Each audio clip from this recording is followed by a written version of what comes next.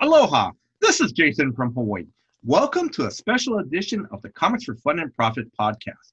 In this episode, I will be interviewing writers Howard Wong and Josh Stafford. They wrote the five-part miniseries Damn Cursed Children from Source Point Press that recently wrapped up, but will be released in trade paperback on July 28th. Now, the preview code, it is May, MAY 211711. So also a little bit of a history. When I first interviewed Howard and Josh, our first interview was back I believe in March, and that episode is the Comics for Fun and Profit podcast, episode 622. So if you're a new listener, if you want to check that episode out, please feel free to do so. So again, I want to welcome Howard and Josh. Thank you very much for coming back onto the show. Thank you very much, guys. Oh, thank you. Thank you for having us back, man. Thank you. All right. So where can listeners follow you on social media? Ooh, that's a good question. You can go to my blog, which is howard-wong.blogspot.com. My other social media accounts, you can link from there, from Instagram, Twitter, and Facebook as well. So you can find me there everywhere. And for Josh? I'm never superb at my own social media, but I'm on Facebook under Bat Turtle and Instagram under BatTurtle_Mayfair because I wasn't quick enough to get my Bat Turtle tag on there. But then professionally, I'm much of the social media for the Mayfair Theater, which is at Mayfair Theater on Twitter and Instagram. And I'm on there every day giving updates about the cinema and talking about movies and that kind of stuff. So I'm more on for that, but I try to do the other stuff as well. All right. So now before we continue, I want to let our listeners know, there may be spoilers in this episode. So, as always, just a warning, spoilers. So, please, if you guys want to stop this and read find your copies or pick up the trade, please, just hit pause, read the comic, read the trade, and come back and check out this episode. Now, Howard and Josh, I just want to give a brief history of how you guys met and how the series began. So I'm just going to give a real brief rundown of how you guys met. Now, correct me if I'm wrong. You guys met in 2007 at San Diego Comic-Con. You guys started to write Damn Cursed Children. Actually, you guys started to work on Damn Cursed Children about 10 years ago. And in 2018, you guys started to talk to Source Point Press about this miniseries.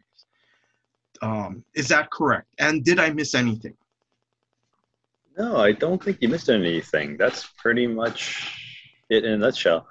When you mentioned the years, because of what we're going through, times and dates are like all over the place in my brain, but it sounds right. Josh, is that right to you? Yeah, that's about right. And then in that time, we weren't working on Damn Cursed Children like a full-time job, but we were working on it. And Robin had a bulk of the artwork done. And then once Source Point Press got involved, in that next while, Robin got everything finished. So it was, which is, I think, a really wise idea for publishers to do nowadays, like have the art done. Because, yes, if not, it could... I will never forget talking with Jim Lee, to name drop, talking with Jim Lee at San Diego Comic-Con, and my favorite writer is Grant Morrison. And at the time, he was doing a Wildcats book, Jim Lee and Grant Morrison.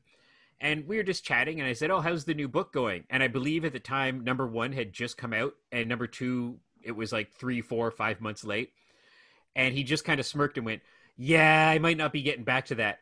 And now it's 2021, and that book has still not come out. So Jim is, 13 years behind. So I don't know what happened with that book. I don't know if Grant Morrison has scripts sitting somewhere in the Wildstorm offices. But anyhow, so I think the modern editor, the modern publisher is like, no, you finish your 5 books, then we'll solicit it. So so yeah, so that's where we were when the books were solicited a while back. Oh. Yeah. Hey, wait a minute. When you went to talk to Jim, was it in the Hyatt bar when we were hanging out there? Or you did it on your own? Okay. Yeah, that was Jim, and that's where I got to chat with Eric Larson that night as well. Some of the Image guys were there, so Oh, that was a crazy night because so many things happened that night. It was nuts. I can't go through a lot of it because it's being professional and all, but there were I kid you not, there were convention organizers who came up to us. It's like, yeah, I'm not with so and so anymore, so I'm doing my own thing. Like, and then 2 seconds later, the other person who they were partnered with was like, yeah, we're still doing running a show. You're still coming to our show. It's like, I don't know. I'm sort of half drunk. I guess so. Yes. It's like we're like, was this just me? It was a bunch of us. So we were sort of like, it was like all these things happening, and we were like still at the door at that point. And then we walked in, and more things happened. It was nerd crazy. drama. That was a crazy year. Honestly, that was like I think the best San Diego year ever Yeah, in my life. I hands down, I think so. Because hey, first I met you too, eh? So that's why. yeah, there you Dear go. diary, this was the best San Diego ever because I met Josh. Absolutely. I'll tattoo it across my chest. Okay, so I'm going to ask, I'm going to ask this question, and it's basically for our new listeners or listeners who've never heard about this series or may have heard about it. Can you guys give a brief description of the story? Yeah, I think we can. I mean, Sure. I mean, what can we say? In a world. Yeah, you guys can. Yeah. You want an old movie voice there? All right. Yeah. Let's see. In a The world where. the Maybe quick- a quick one? You go the for a quick- quick one. The quick pitch is that one of our main characters is a daycare teacher, and she is at work, and everything seems normal. She hears something strange outside, opens the window, and sees a world gone mad with children chasing adults, cars crashing, people jumping out of windows to avoid these little monsters. And then we quickly realize that without any reason, without any explanation, every child on Earth has turned into a damn cursed child. And throughout the next 5 issues, it's a day in the life story of a batch of strangers getting together to try to survive against these insane turn of events. So, a real life story. It's not a true story. So, I read the series. I loved it. Couple things that I really love about it was it's kind of like it's like that Twilight Zone premise, where it's a normal day and something extraordinary happens, and how do people react to it? So that's what I love about it. The other thing too, I'm going to stress to the listeners that this is not a commentary on the current pandemic. So if someone listens to this podcast 10 years from now, like, oh, damn cursed children, it's about the pandemic. And no, it's not. And also too, I'm going to make it clear to our listeners, to me, it is not a zombie story. Now, when I read the series, like I said, it was fun. I love it. It's a fun horror story. Do you guys want to add anything else to that? Well, you nailed some of the key things for sure. Because a lot of people assumed that it was a zombie story, but none of the children were the living dead, and they do perish like any living being.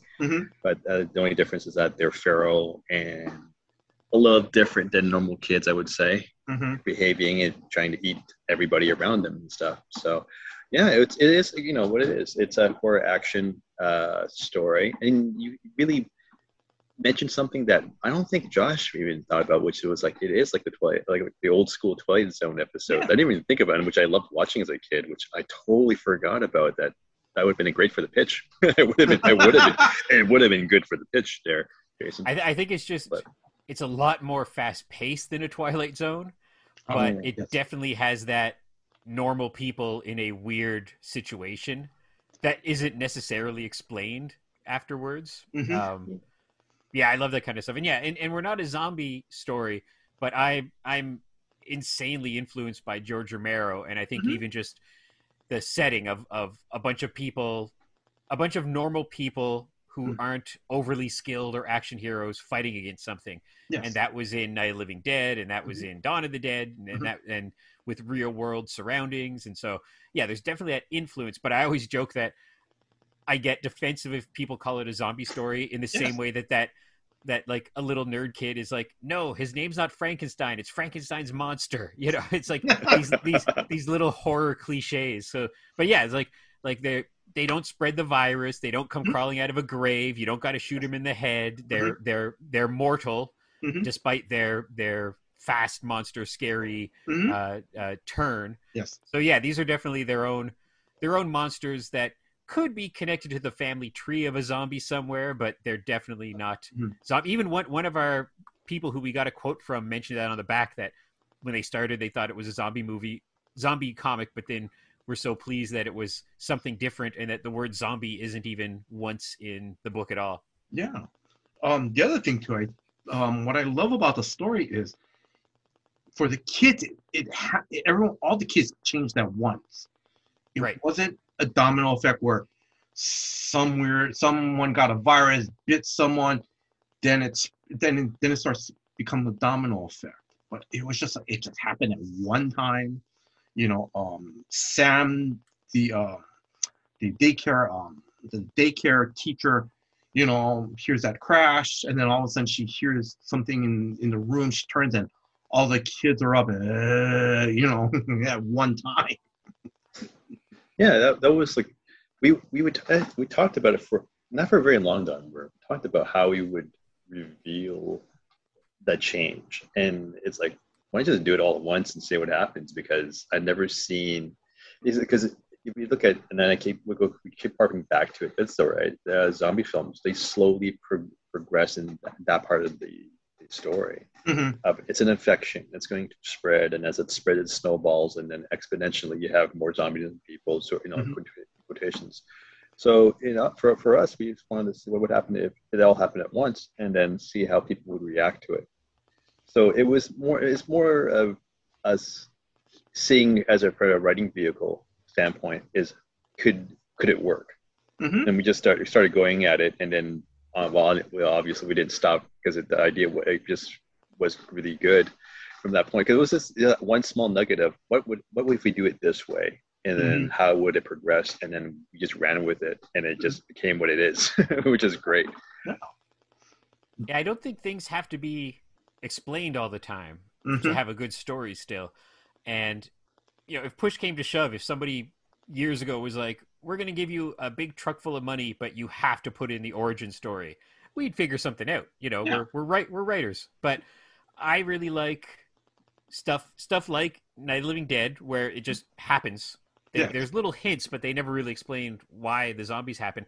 Yes. And Creature from the Black Lagoon, they're like, Yeah. oh, there's a creature here, but they never say, oh, it happened because of nuclear waste or Mm-hmm. it evolved from something. They're just, no, that's our monster. So I think for our story, it was focused more on the characters and just the Yes. the push of the story that it's a fun kind of action adventure horror. Mm-hmm. So you still need good characters, because if not, it just becomes kind of a boring slasher movie. Yeah. But yeah, I don't think we were ever really concerned about saying, oh, we need somebody to say it was that and pointing at a nuclear waste Mm-hmm. dump or something. Yes. Yeah. Because that was the other thing too, is that's what I loved about the series, is that no one stopped and just started to go, well, this is what happened. This is how climate change, blah, blah, blah, blah. It was just, no, how do we get to safety? How do we, you know, um, there are like some key funny moments, like I think Daisy, the millennial, she comes running back to her, her apartment, her townhouse or apartment with her roommates, and then one of her roommates goes, what happened? What's with that kid? And then Daisy goes, I went out to get coffee, and she sees, and she holds up that bag of, that broken bag of coffee. And it's pretty cool because nobody stands around and starts explaining, you know, how the origin came about. It's just this, we need to just keep going, make sure we're all safe. And that was pretty good. Yeah. Yeah, that was one of the things that I wanted to make sure that we didn't fall into was those tropes where it's like we're going to have this expert for whatever reason be part of the group because they just so happen to be maybe having coffee in the street and they got into the truck and now they can explain everything and maybe even solve the mystery of what's going on. I didn't want that. I wanted to focus on the people who wouldn't have that opportunity, like the realistic part of it, where if you're in that situation, God forbid we ever are, Mhm. how we react and how far we would go. That was the thing that drove me to explore the characters. Like, how far do we push these people? How far we Mhm. would go to stay alive? Like, Mhm. we have some characters like Ted who went to town Oh, on yes. Yeah. on the kids, right? Because for his character, he's like a total survivor. Yes. He's a cutthroat kind of guy. He Yes. basically sees the end goal as to justify his means.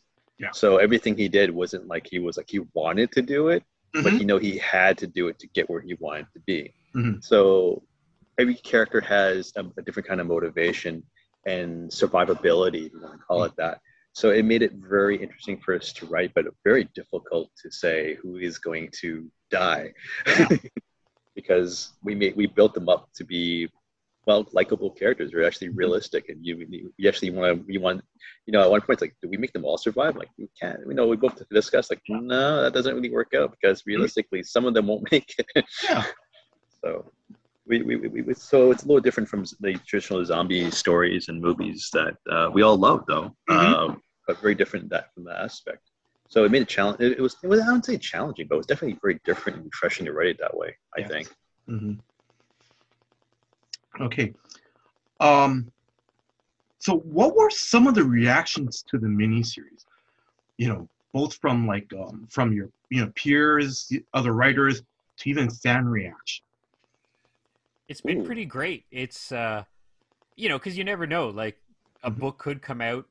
I'm sure books better than ours have come out and not found attention. A Hmm. lot of it is luck. Like whether you're a filmmaker or a band or a Hmm. painter, it's just sometimes it's just like meeting the right people or being in the right place at the right time. So when we finally got this book out, and especially that it came out during a worldwide pandemic that's happened for the first time in 100 years, Hmm. there was a thought of like, maybe we shouldn't release this right now. But besides for all the trouble, it's turned out really great. Just talking with so many podcasts and doing so many interviews, really nice reaction from comics shops Hmm. and from our friends and our peers and just some people who I really admire enjoying the book and then giving us quotes for the trade and just stuff Hmm. like that. So, and every time Howard's done a really good job of keeping track of all the shops that have sold out and spreading the word on that. And I'm sure they're not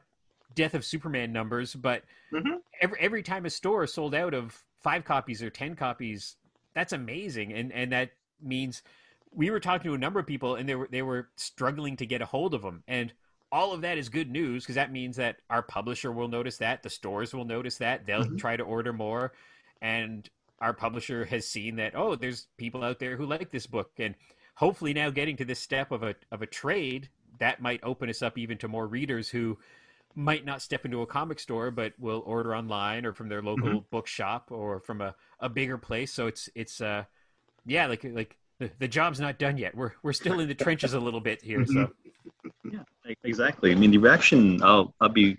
It sounds bad. It sounds like we're gonna find out later on if it's gonna bite me in the butt. But we've looked at different reviews and talked to a lot of different people and some people who posted.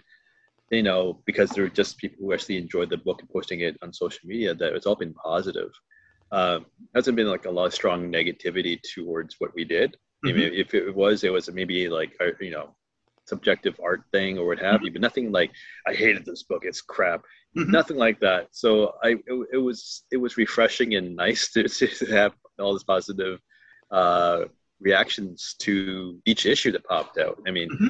I remember reading somebody who was collecting it, and then they said that issue 4 was great. They could have ended it here, but then he read 5, and then he like, you guys are bonkers because you went, what the hell? You went further than we had to, and that was like one of those moments where you're like, we did good because because you know getting issue 1 out, getting up to issue 4 out of the 5 is great, and Hmm. then you hold your breath for the last issue to hope that people uh, find the ending satisfied. And so far, people have been, very, very supportive and happy about it. So I'm happy about that myself. As for like industry people, the professionals and stuff, I sent it out to some people to actually get quotes from. So Mhm. because like anything, you don't expect them to give you anything. Usually, like if they have the time Yeah. and they enjoy it, great. If you don't worry about it. Yeah. It's because it's really a favor, if anything, right, for them to do that, Mhm. to spend their own time to do that. So I sent a copy to Steve Niles, Mhm. of all 5 issues, and he gave us a quote what we put on the cover. Mhm. I don't have it in front of me, so I can't quote the quote. I don't know if Mhm. anyone has it, Right. but he really enjoyed. Actually, no, he gave us 2 quotes. Sorry, my bad. He gave us 2 different quotes. So we have both of them in the book, one on the cover and one inside. He really enjoyed it, which is great.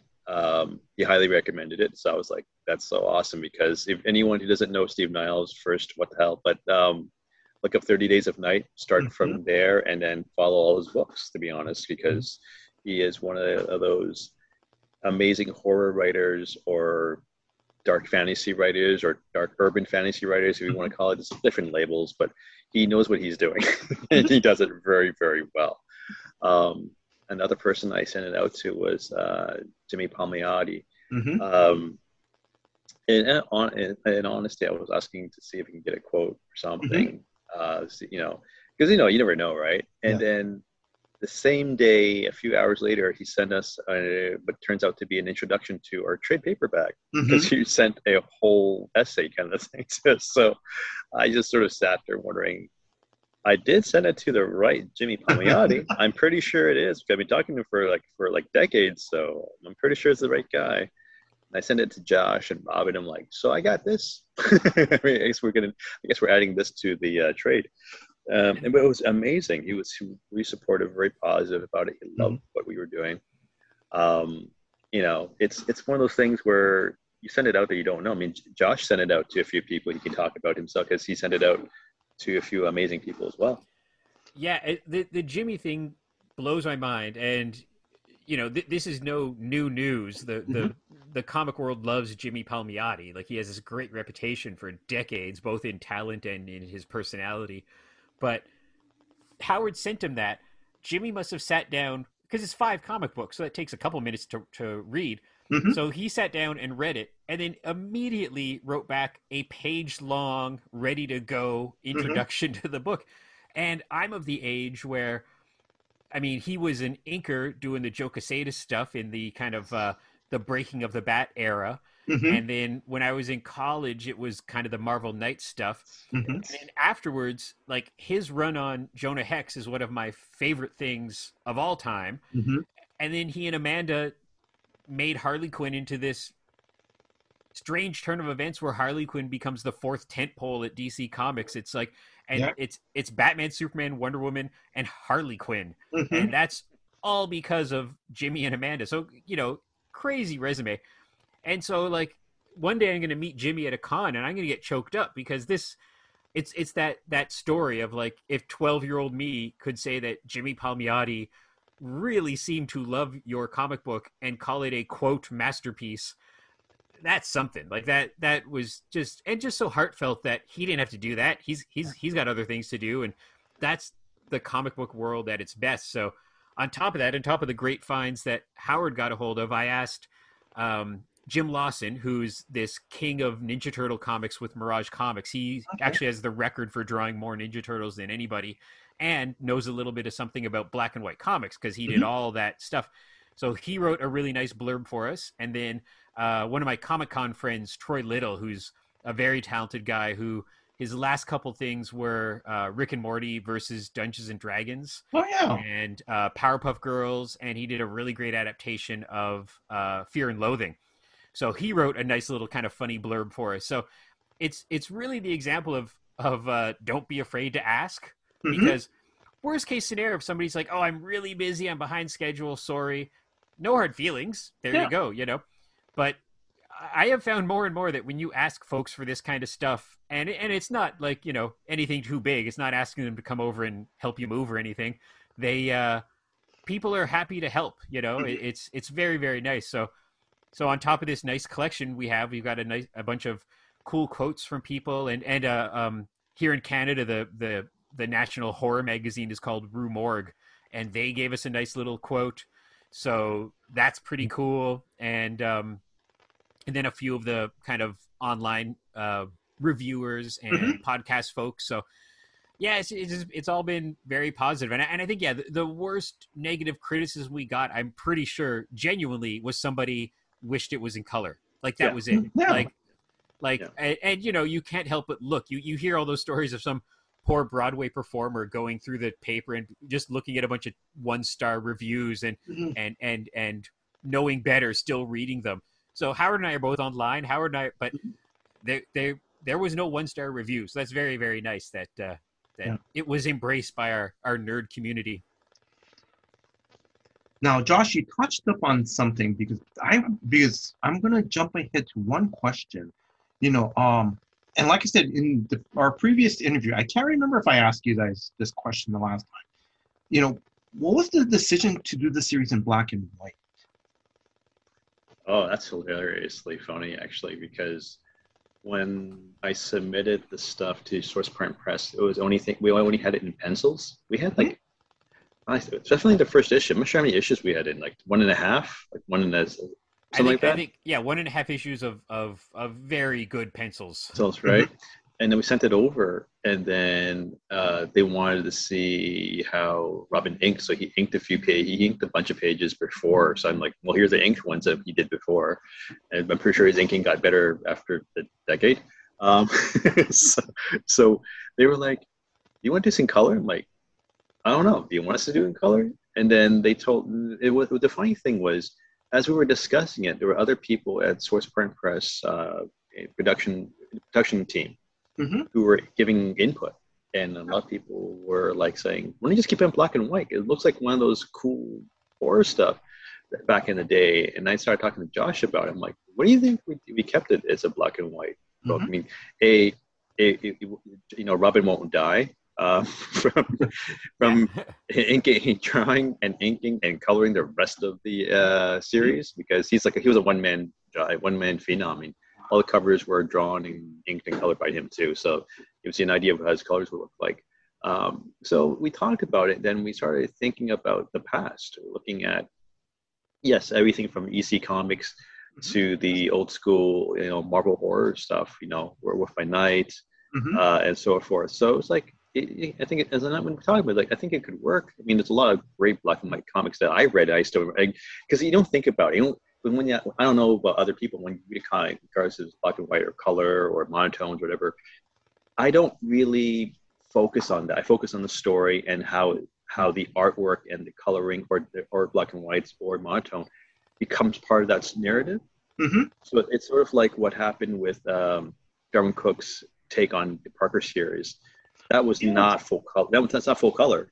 Yeah. But when you think about it, it's in full color somewhat in your head. But when you look at the physical pages, distancing from the story and that fact that he worked on it, you'll see the artwork completely different. Yes. But as together, it's a whole different thing. So we never had a problem with it. I think one of the things that did come up was for Robin. He really wanted to color it, because he's like, I really want to do a color comic, because he envisioned it as a full-on comic with color and stuff, and then he can go to town on it. Yes. But the more we thought about it, when we discussed it with Source Print Press, it made sense that for the look and feel of what we were doing, it worked really well. Yes. The last comment I would say is that there were some people, I can't remember their names, that's why I was trying to remember, but the names from Source Print Press thought we intended to do in black and white. They didn't know that we were discussing about color at all. It's like, this is great. This is done, right? I'm like, yeah, sure, it can be. I mean, because that's the thing. When people responded with that comment that they didn't even think about having in color, that they loved what they were seeing, and can't wait to see the rest, that tells you that it's like any career. You don't know when you're done until the due date's in your face, right? So we weren't sure if we were done with the art until we had a lot of input internally about that. I mean, Josh has a pretty good take on it as well. You can definitely share your thoughts about the black and white. Yeah, I was just happy with it. It's a it's one of those happy accidents in creativity where, on one hand, yeah, it's one less thing to do, it's cheaper, less things for Robin to do or for Mhm. some other colorists to do, but I one of my favorite things in all of comics is those 1970s magazine size horror comics from Marvel, Mhm. and it Damn Cursed Children looks like one of those. Like it looks like Robin was trying to do that style. Mhm. And what's kind of fun is, there's the, you know, a certain style of TV or phone or car Mhm. in the comic, but if you don't pay attention to that, you could think it's from 1973. Mhm. It could fit into that era Mhm. of kind of horror, and plus all the great black and white horror films, and of course Night of the Living Dead. So Yeah. I'm very happy for it to be black and white, and I think it very much fits into its overall style. Mhm. And it's another great thing about Source Point Press because we had no issues with Source Point Press, and I can imagine there's some world where we were really fighting to keep it black and white, and they were like, nope, kids only like color. Yeah. But that they were so on board with it before we were even practically, Mhm. it all worked out really, very, really, really well. Mhm. Because because I love it. I love it in black and white because for me, because it add a creepier tone during the daytime. And that's one of the things I love about Damn Cursed Children, that pretty much everything happens throughout the day. While it's not at night. It's not like, ooh, what's behind this dark corner, and that's what I loved about the black and white. Like I said, it add the creepier tone during the daytime. Um, I'm gonna ask, any possibility of you guys gonna do it a colorized version in a collected edition sometime in the future? Well, we honestly haven't discussed it. I Mhm. know Robin asked about it a million years ago when we started out this long Mhm. journey. I'll be frank, if there's a lot of demand for it, Mhm. I can't see why we wouldn't go that route because, for Josh and I, we wouldn't be doing much Yeah, else. I don't So gotta do it's anything. so, so it's really on Robin's shoulders. If a lot of demand for it, we'll ask Robin if he's cool with it. I can't see why he wouldn't. Mhm. But if anyone's really like, wondering how it would look like in color, just look at the covers. Yeah. I mean, that's literally how he would color the interiors, and Mhm. it would be bunker nuts. I'm not sure of how the details of his line work would show in Mhm. color, but I'm pretty sure if we made an absolute edition, supersized it, it might work out with the color. Just Mhm. saying that a big edition could be possible. Mhm.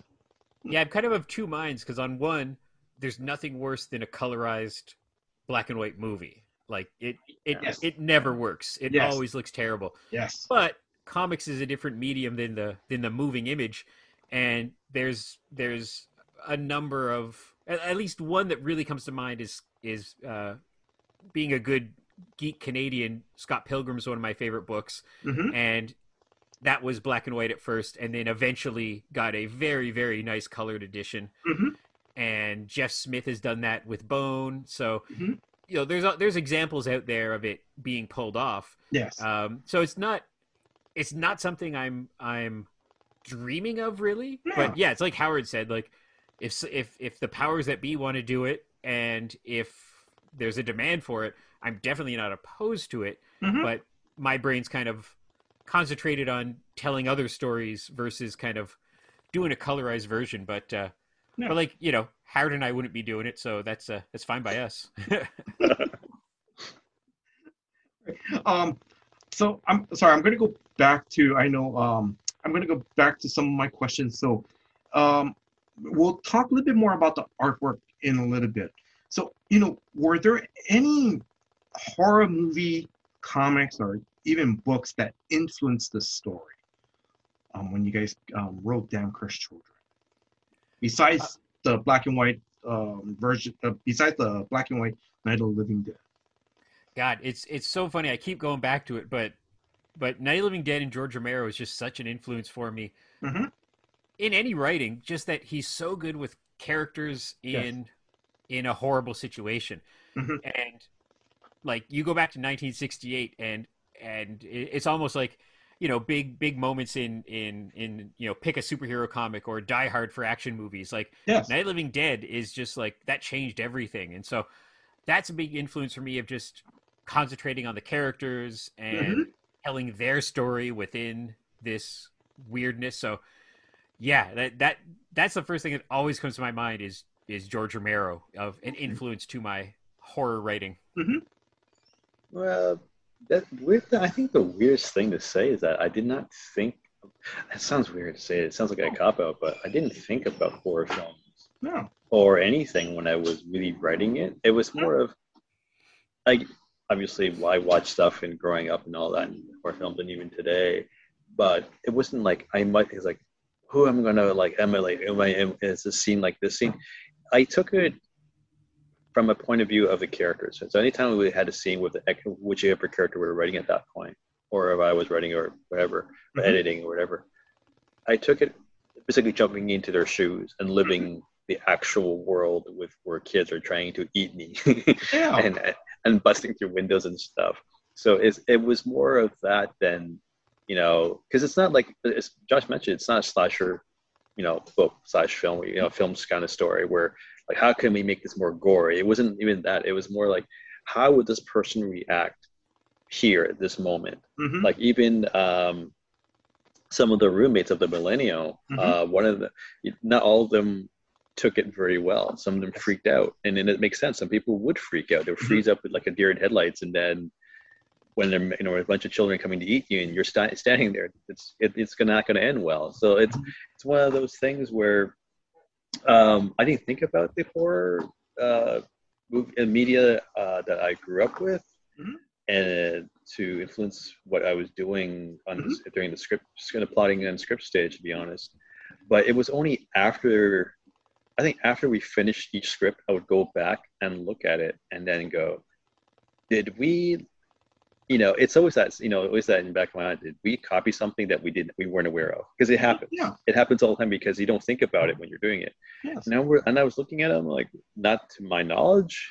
Yeah. We're good. We're good. And that's one of the ways I edit. It's like, did we copy something? Did we copy a trope, which is fine. Yeah. But then if I notice it, that means we now have time to tweak it. I mean, it happened a few times where there were some scenes that weren't following the trope. It wasn't anything like that, but it was just a scene that couple scenes that was a little slow, I guess, and we wanted to speed it up. But it wasn't like this is following this movie.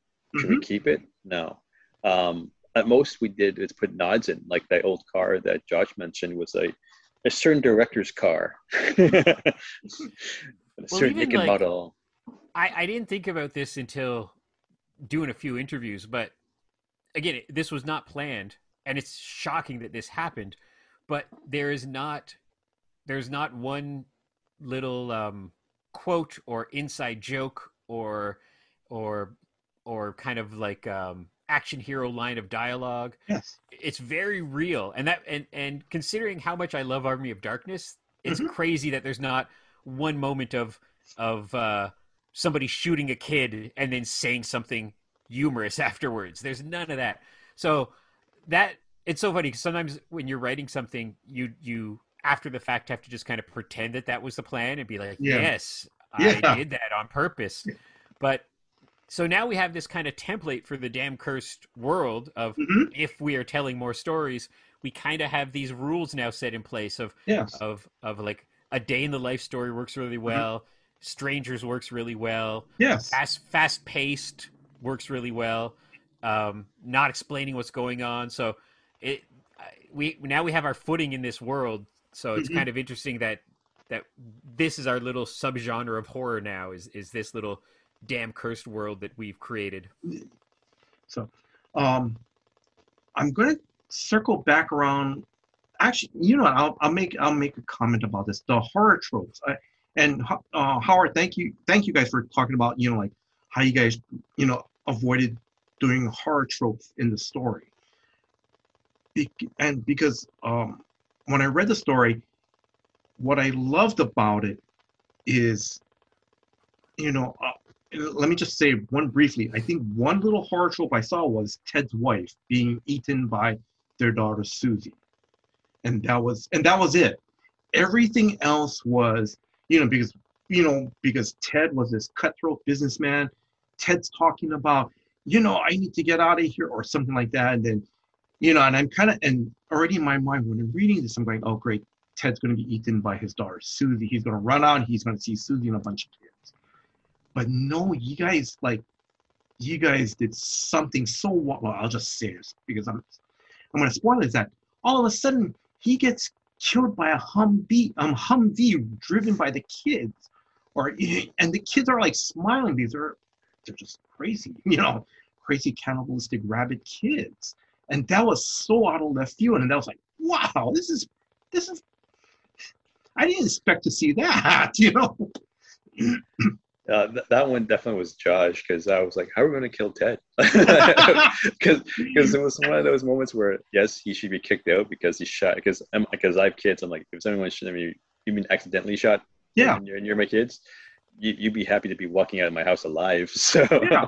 so I would have kick him out. But how does he die? Because I didn't want, like, all of a sudden a bunch of kids just run up and then chomp on him. Like, that's very tropey, and I didn't want, like, that's like, it's been done to death. Yes. Mm-hmm. So Josh came up and he came like, I have an idea. I think you said that, and then you sent it to me, and I'm like, they drive cars now? I like it's something almost depressing to think about. So, but it's just like, in real life, bad things happen when you don't expect it. Yes. Mm-hmm. Whether it be little or big, anytime something bad, every time you make it through a day and nothing bad happens, that's a miracle. Mm-hmm. It's like, so I like those kind of little fun surprises and twists. And anytime in a movie or a book or a comic, when somebody who you don't think is going to die dies, yes, or comes out of left field, mm-hmm. I always think it's the funniest dumb thing, but it's that Deep Blue Sea moment with Samuel L. Jackson after he gives the big speech, and it's Samuel L. Jackson who's the top billed guy in the movie, and then he dies. I don't even think halfway through the movie. It's well done, filmmakers, because every single person watching that back in the day was shocked, was mouth agape. And so this isn't quite the same thing, but you think something else is going to happen. You think there's going to be a confrontation with Lawrence. You think something's going to happen. And instead it's just like, you're feeling the tiniest bit of empathy for him. He feels bad. He's losing his mind. Yeah. His family just died. And then our monsters, almost like Jaws, just bam, the monster jumps up and gets him. So I love that kind of stuff. And you can get away with that in horror. Like, that doesn't really work in a drama or a comedy. There's not those beats. So in horror, you can really get that out of left field punch just to really shock people. Yeah. Like, absolutely.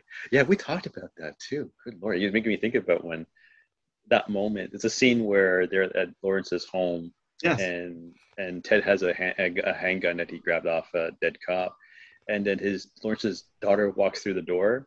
Mm-hmm. Obviously, she's not going to ring the doorbell or anything. she just unlocks the door and one comes in. So he shot at her, Mister, because obviously he can't miss a number. They had to shoot a gun. So at that moment, I talked about, would Lawrence like go to town on Ted because of that? Like, not necessarily shoot him because he doesn't have a gun, but beat the crap out of him. Would that happen, or would he not? And at the end of the day, I thought that he wouldn't, because his daughter's there, so he didn't want to like do that kind of thing in front of her, for one. And at most, just literally, like, I think at one point I thought about, did we go like Fresh Prince of Bel-Air and toss him out the door?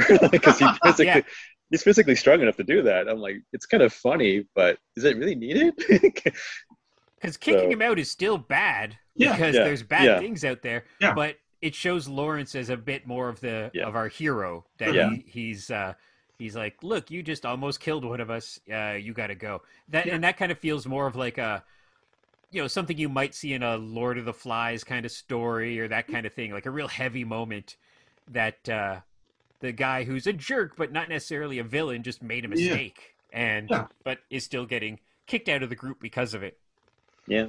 So it was a realistic reaction for him to kick him out.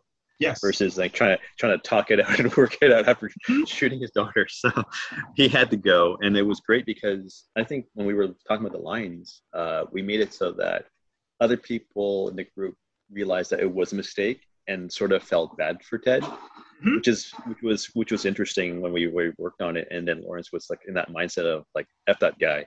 shout out my kid because it was still not mind frame. I would be in that mind frame for a little while. Yeah. So we kept that, and then Josh came up with a car that with the big the big cars, and I was like, yeah, that works completely well because we're trying. How do you turn this this very dramatic, like it was slowing. It obviously as a slow period of the story, it had to be Yes. dramatic pause. How would get back to to Gear 9? It's like, and then he gave that scene, and I was like, yep, that works. Didn't think they would drive, but okay. So. And with a horror movie or a horror comic, it's a dominoes of getting rid of your characters. Mhm. And by getting rid of Ted right there, and again, we've said this 10, 20 minutes ago, like this spoiler, but by getting rid of Ted there, it takes him out of the equation. We don't got to worry about Lawrence or Kendra feeling weird about him.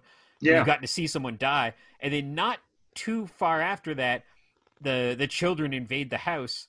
Yes. And this was a moment I remember because it's the quote unquote of killing your characters, killing your children, is that I really like Sam. I really like all these characters, but we just kill her. Like we just kill her.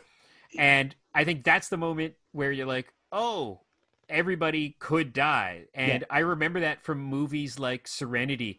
In Serenity, when they killed the character Wash, there was this sense, and I remember it of like, oh my God, this could be like a Western, like a Great Escape or something like that, or The Thing, where they might kill everybody. They might kill everybody in this movie. And I wanted that feeling of, by the time the last page hit, you thought, or as you're approaching it, it'd be fun for the readers to think, these crazy guys might just kill everybody, and the last scene would just be the children, like the children won. And so you got to do that in horror. You got to kind of get rid of some beloved characters to make it seem really dangerous. Same with war movies, same with like that kind of stuff of you have to. So it's sad, but it works. Because the thing is, because when they're at Lawrence's home, because after Ted is killed, because I was kind of surprised, and it was kind of a nice, again, left turn. It's like the kids are coming into the house, they're breaking through the windows, and correct me if I'm wrong, I think Sam's trying to like hold a table, or I can't remember, trying to block the windows, but they grab her, and I was like, they got her, yeah. Oh, it's like, I mean, but that was good though, because it's just like, because she's the first person we see in issue 1 that's like, hey, what's going on? Then she runs into all the, and then the kids and so forth like that. And it breaks the rule because she should have been our final girl. She should have been our Jamie Lee Curtis. And that was conscious in my nerd brain. I'm like, if we have other women in the cast, but if we kill our final girl during the action as it's going up, that's going to confuse the people who know the Scream rules of horror. So I thought that'd be fun to get rid of poor Sam at that point. Actually, I was going to say, it's kind of, as soon as he said Jamie Lee Curtis, I kept thinking Sam is almost like Janet Leigh in Psycho. Yeah. Yes. Oh my God, I often think about, it's there's certain movies, certain books that we all know the ending of. Like we're born, and at the age of 3, we all know the ending. Yes. But can you imagine being at a movie theater the opening weekend of Psycho and not knowing that was going to happen? Like halfway through the movie, your hero's gone, and you're like, what is the rest of this movie? Like it's amazing. And I think about that for Psycho and for like Planet of the Apes. And there's certain movies where we all just know the ending now. Empire Strikes Back, but but Psycho's a big one where such a great breaking of the rules of just like that must have melted the brains of movie watchers that opening weekend back in the 60s. Oh, I bet. Don't quote me on this. I think there were articles where people were so upset that he came out to talk to the people running the theaters of like what happened. To warn them, to like what they were. No, they were just like legitimately angry. Yeah. And I don't know if they were asking for refunds. I remember reading that somewhere like a million years ago, and I can see that happening completely because the media is completely different from when you didn't have obviously social media back then and stuff like that. So this is like their big entertainment. And all of a sudden it's like, imagine like watching an Iron Man film and then you kill off Iron Man like 20 minutes in, like literally legitimately kill him. Like what the, you'd be totally, because all the marketing, all the posters, all the Yes. radio ads would be about, it's Robert Downey Jr. in Iron Man, and in 20 minutes, he's gone. You know? They did such a good job with that with Scream because Drew Barrymore was on the poster. Yeah, Drew yes. Barrymore, they sent her out on talk show appearances. They edited her clip to make it look like she was in more of the movie in the trailer. Yeah. So when she dies in the first 10 minutes, it was amazing because you're like, oh, I thought this was Drew Barrymore's movie. I thought she was our hero. Hmm. So that broke all the rules too. So yeah, that's the fun thing about horror is there are rules, but you can skirt around them and still have lots of fun. Hmm. So, I know we touched a little bit about, about Sam, about Ted and Lawrence. Now, how did you guys decide the different aspects of society to be represented? Like, for example, Sam, the kindergarten teacher, Ted, the cutthroat businessman, Lawrence, the military veteran, Kendra, his teenage daughter, and Daisy, the millennial. How did you guys come up with those characters, or did you guys want someone to represent certain parts of society?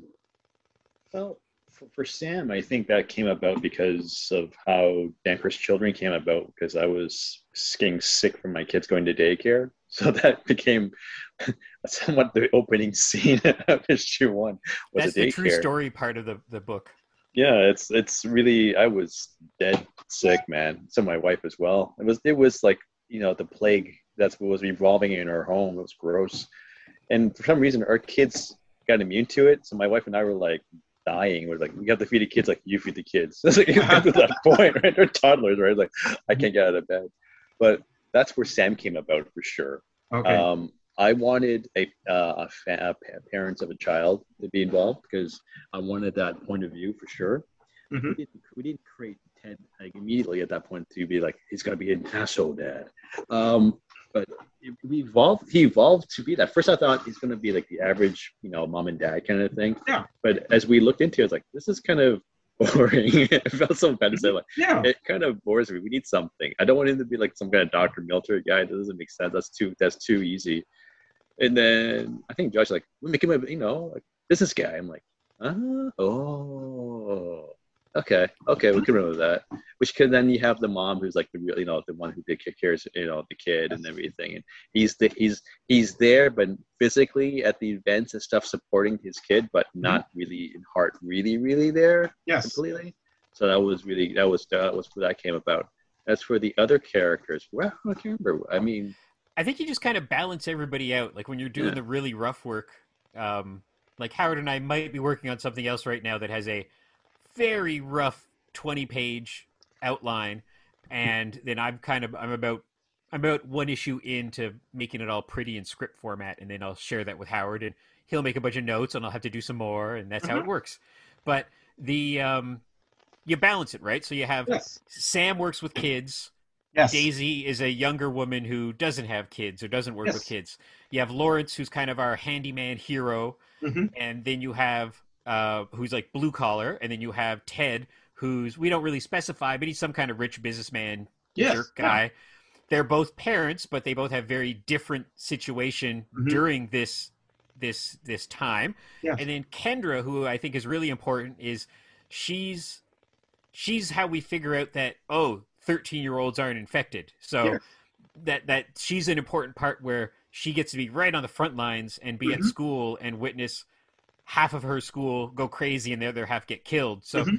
so it's the exact same thing. If we had been writing like a World War II story or a Star Wars science fiction story, you just kind of you say we want about half a dozen characters, we want about 5 characters, Yeah. whatever, and you kind of balance them out to see who would work best in Hmm. this situation. And so I think that's you can draw like a Venn diagram between like good dad, bad dad, Yeah. person who Yeah. works with kids, person who doesn't work with Yeah. kids, Yeah. someone who's a bit more brave, someone's a bit more cowardly, and then they Hmm. all work well because you need conflict. Like I always think it's funny when readers or viewers get mad at a sequel because something happens, and I'm like, well, you need conflict. Like you need like in Star Wars: The Force Awakens, like not to get off on a Star Wars tangent, but Yeah. like people were mad that Luke was off as a hermit on an island. People were Yeah. mad that Luke and Leia split up, and I'm like, well, what did you want? Like a 2 hour movie that was like a Thanksgiving dinner where everybody was fine, and like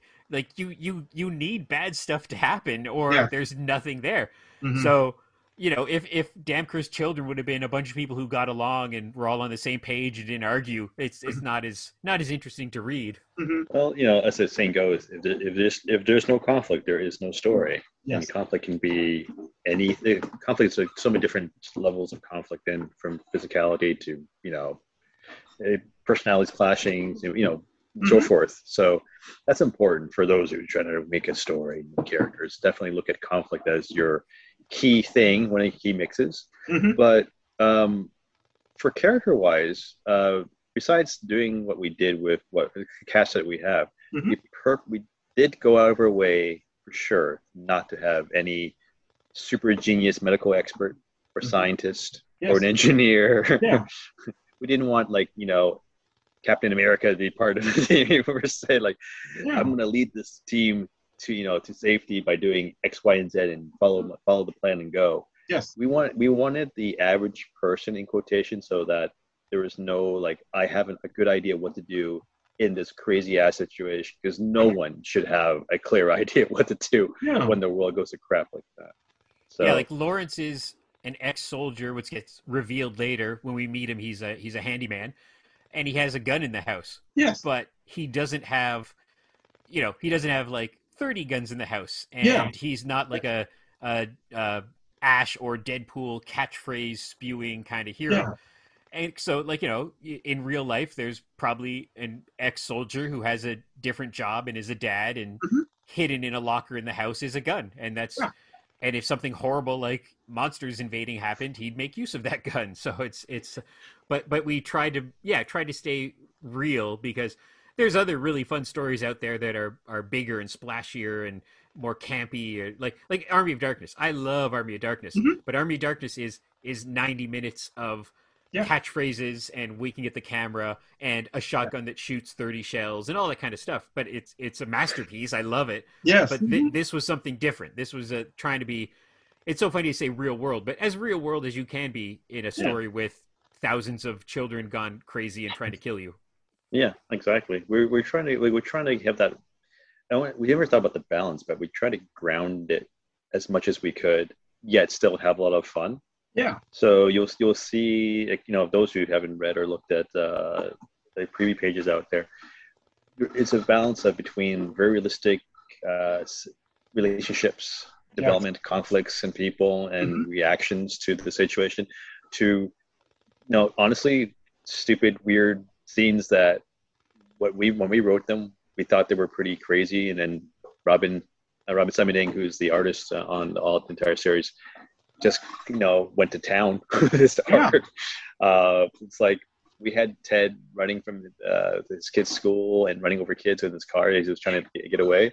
We had him run over I think a few, like 2 3 kids, and that was pretty bad. And he's like, I could. And then he gave us his pages, and it was like, that is more than 2 to 3 kids, and a lot of kids. I'm like, there's some kids popping off the car. I'm like, my God, this is nuts. This Hmm. is good. And, it became that balance of you feel like, oh, this is horrible, terrible, but then you sort of laugh at it, which is also in a way horrible and sad too, if you think about it in a different light. But it had that balance of being funny and not funny at the same time. And I had a lot of people come up on social media and asking me questions privately. It's like, did you intend for me to laugh at the dark, scary shit? This is really weird and bizarre. I'm like, not really. I mean, Josh and I wrote it and created this with Robin, honestly, Hmm. for fun. We Yes. didn't go. We didn't go. We're going to get this published by X publisher. We're going to do this, and then Hmm. it'll become X, whatever media afterwards. We didn't.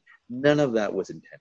It was more. It was really like we enjoyed the process of making something that came out from an idea when I was half dead in bed and stuff, and it became what it was. But we really our intentions of the scenes with the characters and the conflict between them was to have fun, but to ground it so that we didn't go to because we didn't want to make a horror comedy. I know what we did. We literally gently said we didn't want to do a horror comedy Yeah. because it's been, no offense, but it's been done to death, and that's something that I didn't want to do. and we wanted to have something that was more grounded because it helps make every scene stronger the way Mhm. we saw it. So So Howard, so you mentioned about your artist Robin Simon Ing. Can you just may I ask? Can you briefly mention how you guys picked Robin for this project? well, many years ago, Hmm. I wrote a comic book series called After the Cape with at Image Comics, and then when I was doing After the Cape 2, the second volume of the series, at that time, artist Marco Rudy was he jumped off to work with Mark Waid at Boom for I think it was an anthology at the time, and then he went off and signed a contract with DC and you know Marvel and so forth. So his career, shut off before we finished his series, which is fine. We had a talk. People say he left you. I'm like, well, yeah, but he asked first. We Hmm. had a talk and stuff like we're friends. We're still talking now, and stuff. So it wasn't like bad blood stuff. It was sort of like he's asked me, should I do this? Should I take this opportunity? I was like, damn, yeah, go for Hmm. it. I'll figure it out. I'll figure out what to do with this. I know, after you leave. So Robin was one of the people that approached me because I had an ad online, the DeviantArt and Hmm. Pencil Jack and digital webbing, if I remember correct, and then image boards when they were still around. So he answered one of the ads and he showed me some of his samples, and I was like, dude, this is crazy good. Hmm. Um, and there were like a few other artists that were that were in the mix as well to see who would be the one. And Robin was the one for the publisher and myself. But Robin had his first kid during that time and Yes. had a day job and stuff, and he couldn't commit, so he bowed out. But I loved his art, so I kept in contact with him over the years. Like that was a lot of years, by the way. And when he asked me one day by email, like, is there anything you're working on that you would like, that we can work on together? I'm like, yep. And Hmm. I think I sent the first issue script that Yeah. Josh and I finished. And then the first response on email was, this is not a superhero book. I'm like, nope, it is not a superhero book. It's like, this is pretty dark. I'm like, mm-hmm. Because I was waiting for him to say no. I honestly thought he was going to say, this is crazy, stupid shit. I'm not going to Uh-huh. do it. I literally was waiting for him to say that because of all the things I was doing, it was a very, very mainstream, very whatever you want to call it. But he's like, I want to do this. I'm like, are you sure? Because you know that when we say kids, they're like little legit toddler kids that they're gonna be, drawing things Hmm. that happen to them a lot. If you're okay with that, that's cool. Because I don't know, like honestly, I don't know how people roll in Singapore. He's from Singapore, by the way. He's a local native Singaporean living in Singapore. So I'm not sure how they roll in that part of the world. I've been there a few times. Our friends there. I love their food, but I don't know how they would look at that kind of stuff. So I Hmm. have no idea. But he said, I'm all in. It's all good. I'm like, okay, well, we'll sign you. We'll do this, and we'll do it together. And I showed the art, Robin's art, to Josh to ask him after I got Robin's for sure okay, Hmm. and then Josh can talk about how he reacted to his art because I loved it since 2008, Hmm. 7 or something like that. So Yeah, we're so lucky to have Robin, and I remember we sent some pretty detailed character descriptions. What I like doing is saying like not even necessarily to use this as like a don't trace this, not like Alex Ross style, but I was like you know Lawrence is kind of a Sam Jackson kind of guy, Yeah. or Ted is kind of a Ted Raimi, this character actor Ted Raimi, and Yeah. um, but with all of our notes, he sent back the character designs, and then we had no notes. Like it was just Hmm. like, oh my god, he just got these all right away. Hmm. And then I forget what was first. Might have been he did like a cover, like just a mock cover for the series that is in the trade. That it Hmm. wasn't used in the regular series. Um, but it was just so good, and just like one of those artists who every artist is different. Some of them like pencils are really rough, and then it gets all tightened up afterwards. But Hmm. I remember when Howard was talking about, oh, he wants to ink it, and I was just like, I don't think he has to ink it. It looks fine. Like it was so nice just as is. But yeah, I was so impressed with it right away. And when especially when you're in the indie trenches and you're just kind of doing what you can to get by and not making any money and you got no budget, to get someone like Robin involved even though it took a while because he had other things to do, and Mhm. but as soon as we got Source Point involved and Howard laid out a schedule with him, Mhm. and it he did it, and it's Mhm. a big accomplishment. Like he did 5 issues of a comic book, so that's something. That Yeah. that that's 4.5 more issues than a lot of artists ever do. So Mhm. Exactly. I mean, kudos to like definitely to Robin and his lovely supportive wife for allowing him to do that. Who no, it's funny enough that I met both Robin and his wife in the real a million years ago, and when I was on a trip to Hong Kong, because Mhm. it's like I'm in Hong Kong too. I'm like, let's meet up. Mhm. This is like like legitly almost like a couple of months before we started talking about Damn Cursed Children with them. Like legitly, we just there to hang out and we're Mhm. talking, and he's very low key, very soft spoken. Mhm. His wife is the complete opposite. She's very active. She's very she's the person. I think she's the person who takes him onto the adventures. To be Yeah. honest, like Mhm. she's the one. Let's go there, and he'd be like, okay, and then they'll go and he'll have fun. But she's the one who's like that. So it was very interesting to meet them and like, so you draw these amazing things Yes. because it's all bottled up inside in this Yeah. somewhere in you. That's great because it gives you an idea of what kind of person he is, and then hearing his voice and stuff like Mhm. that. But it's legitimately insane that he did like. I'll be frank. When I said this is the schedule that Source Point would like us to hit, Mhm. before we commit, can you do it? Because in between us, before Source Point Press's approaching us with for a deal, Robin had a second kid, so he has like 2 toddlers at home, Mhm. or taller and I guess it's something. And taller and a tweenie, I guess. I have to ask him. I can't remember now. Like the years are a little fuzzy. So I was legitimately asking, "Are you sure you have time for this?" He would say, "Yeah, I do." I'm like, does your wife thinks you have time for this? Because I want you to like not be murdered in your sleep, and it's our fault. you yeah, like know, we didn't put him on like a Mark Bagley schedule. Like he wasn't doing 2 books a month or anything, but it was still like because he had other things to do. He had other work to do. He had to be a parent and whatever. But Mhm. so when you're doing it, it's a little bit of a more long con, but still that we did it. It's Yes. just it's so great, and Mhm. it's if anything else, I hope it's a really great calling card for him that Yes. yeah, Mhm. people can look at this and be like, oh my god, you can draw a comic, Yes. and he'll get some more work out of it. So that's the hope absolutely. when you do this kind of stuff.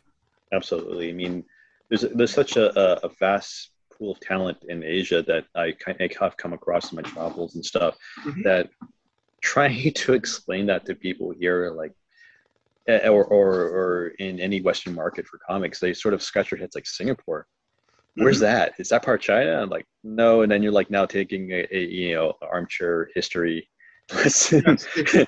to what Singapore is, and then telling them like, yeah, they speak English. They're actually trilingual, so you don't have a problem with scripts. I send him English scripts. I don't speak Malaysian or Mhm. any other languages that can speak. Yeah. So yeah, they can do it, and it's such a weird phenomenon when people find out where he's from, Mhm. and I keep saying to them, it's the people, and it's to the general public. If you think of Singapore in comic books, there is one artist writer that pops up for sure. It was Sunny Liao, who did that, who won like 3 Eisners in one year at the same time for his for one book.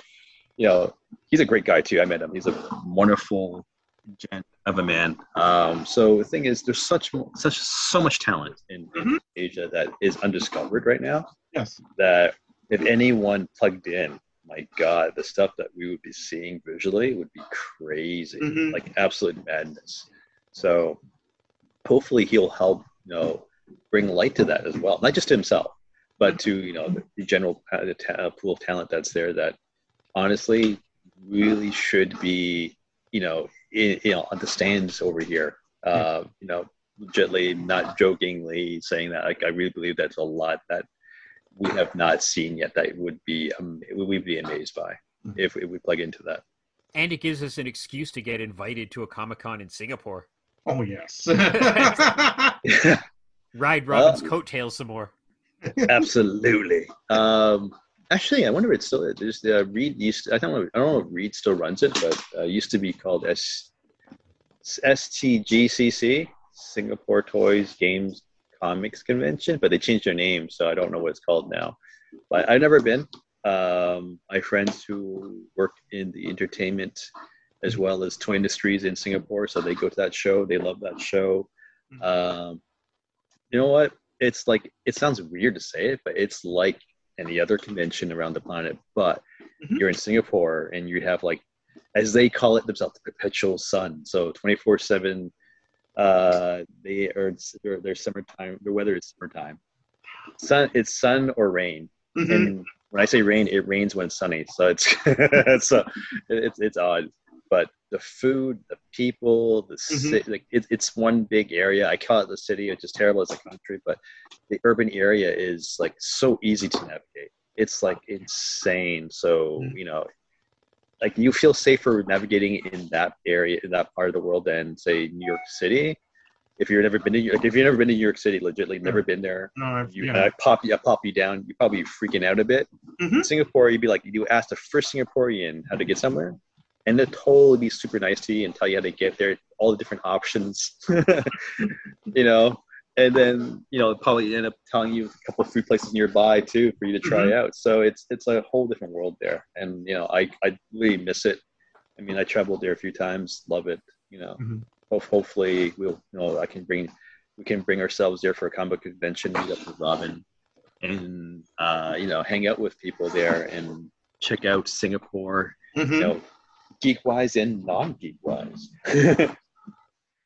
One thing, the thing I love about Robin's artwork, and I remember in the previous interviews that, now correct me if I'm wrong, Howard.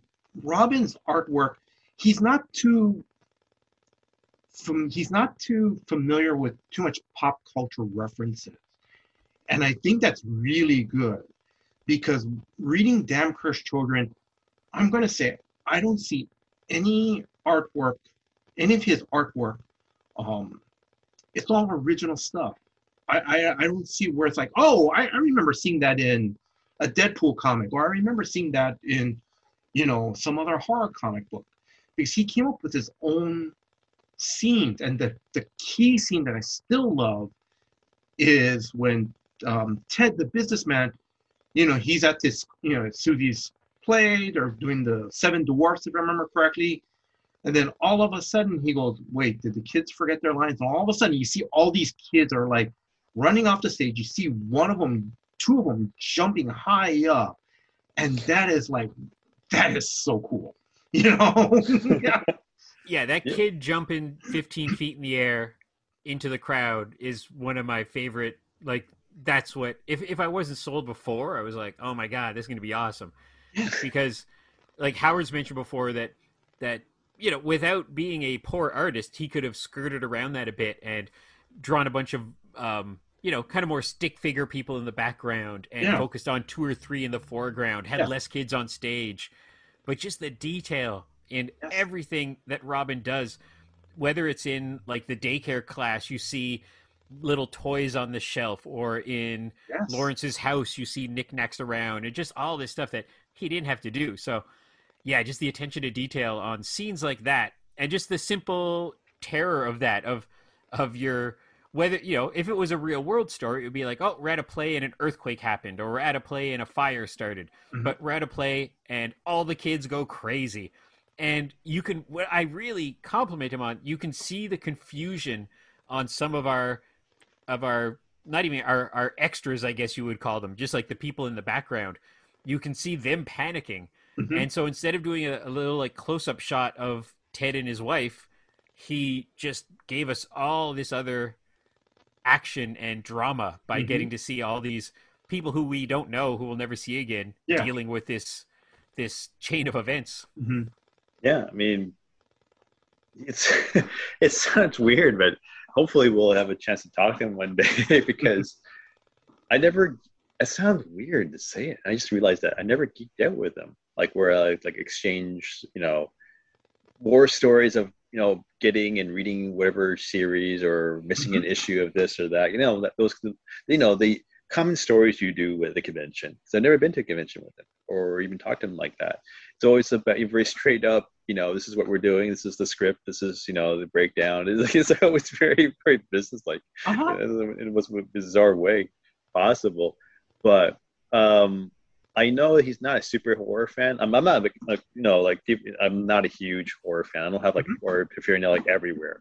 I love the genre for what it is. I enjoy watching it. So but I'm not deep, neck deep in stuff like that. Mhm. But he's definitely not.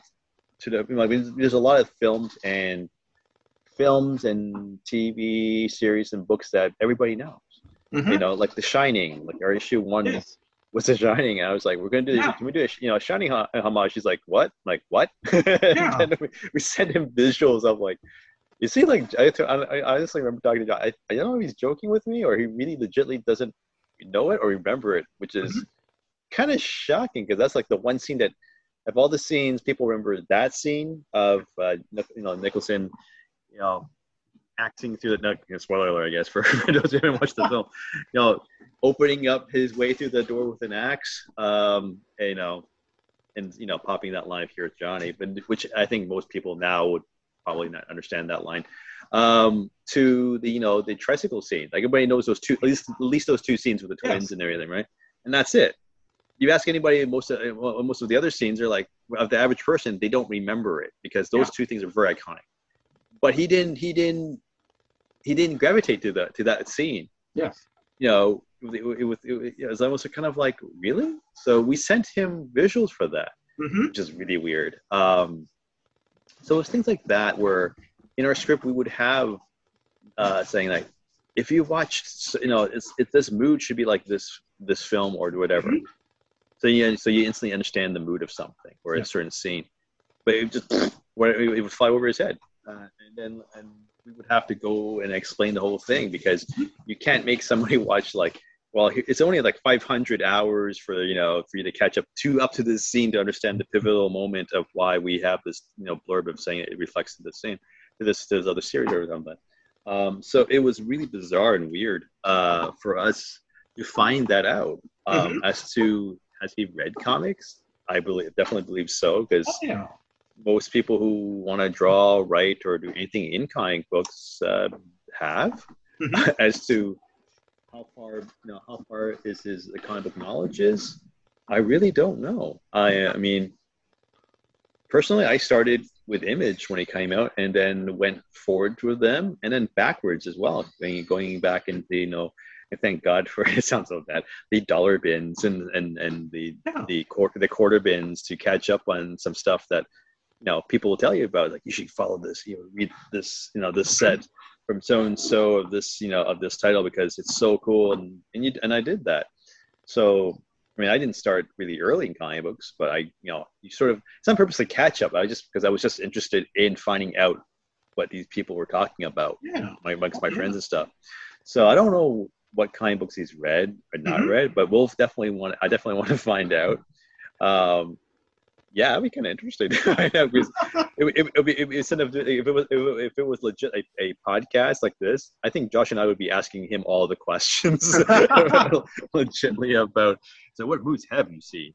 What kind of Mhm. books have you read? And then I think it would be interesting and surprising in some of the answers that he'll give. I mean, I really want to know. I mean, down to music taste, like what is your favorite band if you have Yeah. one?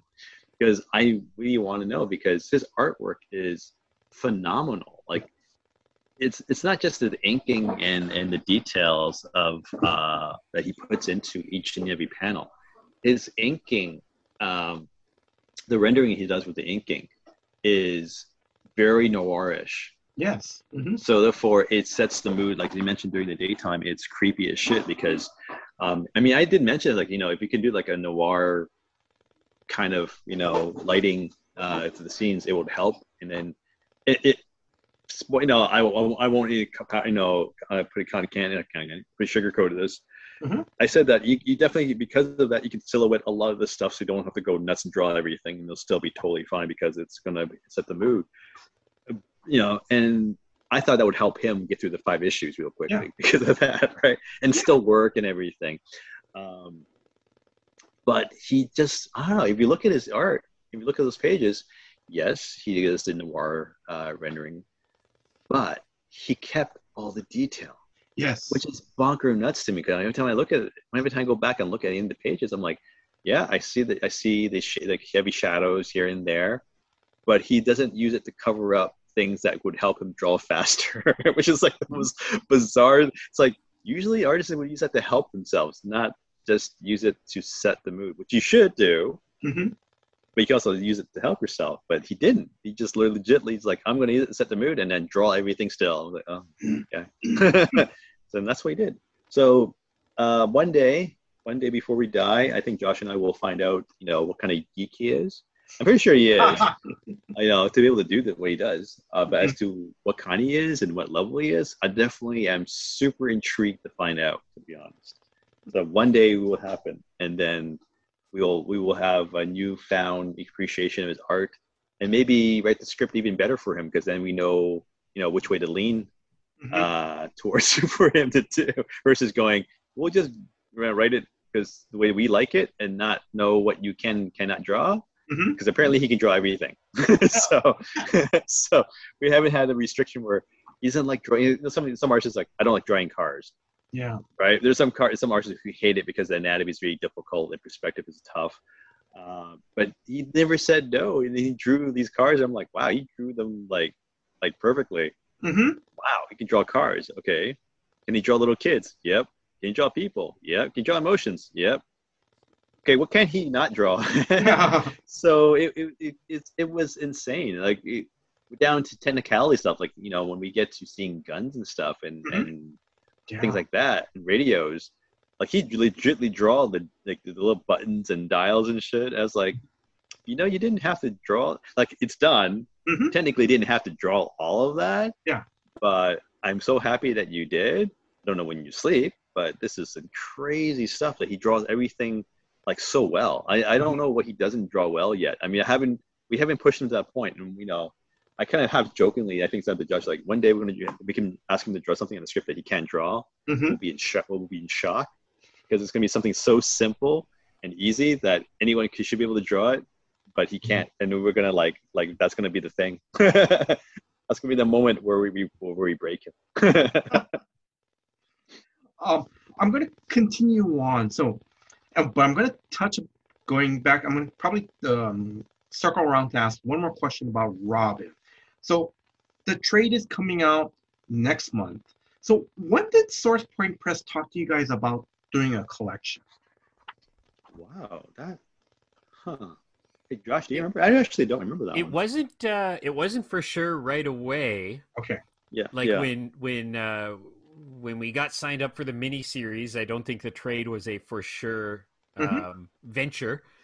But I think by the time the first couple issues came out, then we knew a trade was coming.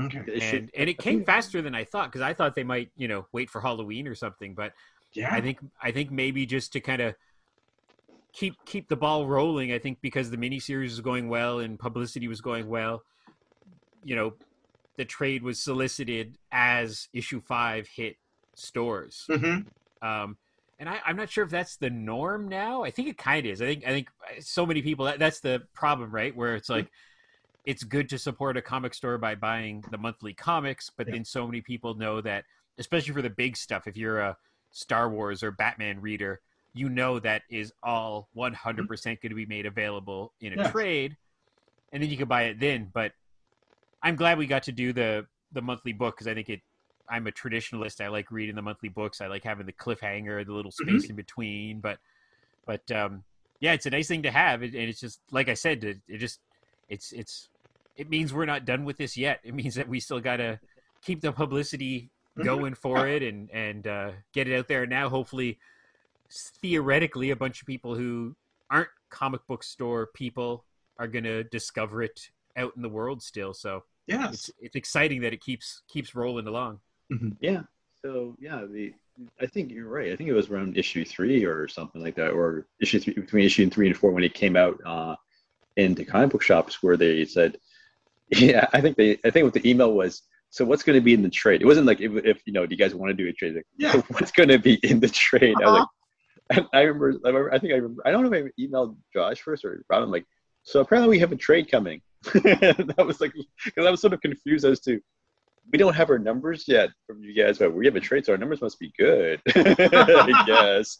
And then it's just Uh, figuring out like then it's just math, and it's just like boring math of trying to figure out like Robin did a good job again of spacing out like here's the cover on the other side is a chapter 1 or issue 1, and then the pages and how they lay out, and then all the Hmm. bonus stuff at the back, because Yeah. that's what's fun about comics. And you don't want it to be like oops, we did it wrong, so it means now the cover is on the left side and chapter 4 is on the right side, all those little things, right? So you get that out of the way, and then you figure out how many bonus pages you have. And Hmm. Robin had a bunch of character design work and some rough pages and Hmm. covers, and put all that in there. And I think for 2 seconds we thought maybe put in a new 2-page story or something, but then I was like, I think we were all like, that's a lot more work. We have enough rough material Yeah. to fill a dozen pages with all this cool behind the scenes Mhm. stuff. And it looks very nice. Not having seen it in real life, but seen it digitally, it's the funniest thing to say. And I've heard people way more with a deeper resume than ours that say like, "Oh wow, it's a real book. Like your work looks like a real book." Mhm. And people with dozens of more credits than we have saying that, "Yep, that never gets old." When you're like, "Oh, cool, we have the monthly comics and now this nice collected edition that can be in a library is Yes. kind of neat." if any librarians are interested, do Oh, contact Source Point Press or us because I would love to see which library that ends up Yeah. in. I'm I, gonna I I'm gonna order it through the Ottawa library for sure. Like, so that's the thing to say. So many libraries now in the modern technology, and I'm sure many cities have this same thing where you can go onto their website and suggest a purchase, Oh. and you just have to make sure. I'm speaking for the Ottawa Public Library, but they're great, and I have ordered a number of comics over the years where you basically go on. You put in the name and the date. It has to be a new book that you can't order something from 1983, Mhm. and you put in it's from Source Point Press. Here's the writers. Here's the date. And then you put in the what is the ISBN. ISBN number, and there you go. And it doesn't work all the time, but it has worked a number of times for me ordering stuff through the library. So if you're in a town and you want to help us out and you're a library patron, check out your library and you might be able to get them to order a Source Point Press book, a Damn Cursed Children book, Mhm. to get on their shelves. So I'm 100% going to try that for Ottawa, and then it just it domino effects from there. If it Yeah. gets in there, it could get into other libraries, and if Ottawa buys 5 copies, then maybe they'll tell Toronto Library and they'll tell Montreal Library, and Mhm. Yeah, it's great. I exactly. The Ottawa Library is so amazingly comic book supportive, and it's Good. great. Like all the mainstream stuff, but they have indie stuff and weird stuff, and Mhm. so yeah, so that's a good venture too. If you can't afford buying it, try getting it from your library, Yeah. and Yeah, I that still mean, supports us. exactly. I mean, I already did that at my local library. It's called some libraries call it recommendations Mhm. or what things that you would like to read as a library patron. You pop it in there. It can be any. This is just comic books. It can be any book, right? Yeah. But you pop it in there, and then their buyer will look over it and see if it's something that they don't have to Mhm. offer, and then I don't think anyone would have anything like we have, but and then they might stock it on their shelves, which is really cool. I mean, for me, I'm lucky that the local library here where I am, Mhm. Richmond Green Public Library, thumbs up for them. They're attached to a high school, Yeah. so their comic book collection is insane. It's like mainstream stuff. He has a lot of absolute editions of stuff, which is Oh. insane. I don't know where they get the money for that. Yeah. Then have all these crazy manga and indie title stuff. Mhm. Like some people hate it, but I literally read almost all of Black Science through trade paperbacks from there because Yeah. they ordered them so quickly. And I was like, what's the chance of you guys having this? Like, it just came out last month, and I would look it up, like, oh my god, they have copies in the library. It came Mhm. out like last month. I mean, that's not a very short period of time for a library to go. We're gonna buy this. We're gonna put it on the shelves. Done. Mhm. So I mean, I was like I think one of the first three people to read that, certain copies of certain things because of that. So, libraries are awesome for that kind of thing. And yeah, you know what? Support them. Actually, it helps support the library. If you do that and Yes. take the book out, it does support the library. It sounds legitly weird because it's all free in Yeah. quotations. But the thing is, it tells the government who gives them grants and funding Hmm. that they need more grants and funding to continue this amazing service to the Yeah. public, right? So definitely do that. Yeah, about going back to the trade paperback for those who may not know, we told Robin about the trade. We told him what we wanted in the trade, Mhm. and then he legitly did the layout for the entire trade on his own, which was insane because SourcePoint Press obviously have their own design team and stuff to do that. Yes. So when I was like, so Josh, there's just like two Joshes, there's three Joshes at SourcePoint Press, including ours here. Too many I'm like, Joshes. exactly. So I'm like, Josh, I was talking to Josh Warner. I'm like, so if we designed our own trade, would that be okay? It's like, I guess. Why? I'm like, well, here it is. And I sent it to him. Robin is crazy, and it looks so good. Like it looks Oh my so god. professional. Okay. Yeah, and it was funny because I did the page count, the page count stuff. We broke it down to how many things would be how many pages, and I mean the next stage was to do to legitimately look at physicality of the book. Page Yeah. one is on this side, whatever, and you turn the page over and so forth, and kind of thing. But Robin just took that and went to town. I was like, well, I guess you skipped, a bunch of steps I was prepared to do because I've done this pony show before. But I guess that saves me, a week worth of emails. That's great. So when you buy, if you do decide to take up a trade, be it a store or for your own collection or a librarian, it is literally the creative team doing their thing. SourcePoint Press is pretty much doing their thing and hitting print, which is amazing.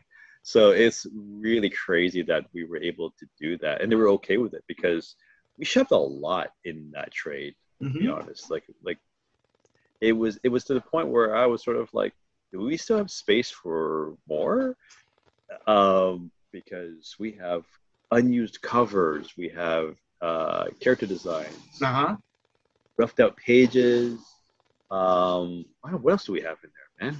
Quotations, kind of. And I really like all the covers because by wild happenstance, the covers spaced over 2 pages in like mini covers, Yeah. and so it's this perfect 2 page spread of all these really cool rough covers that were slightly tweaked or rough Hmm. covers that weren't used at all. Hmm.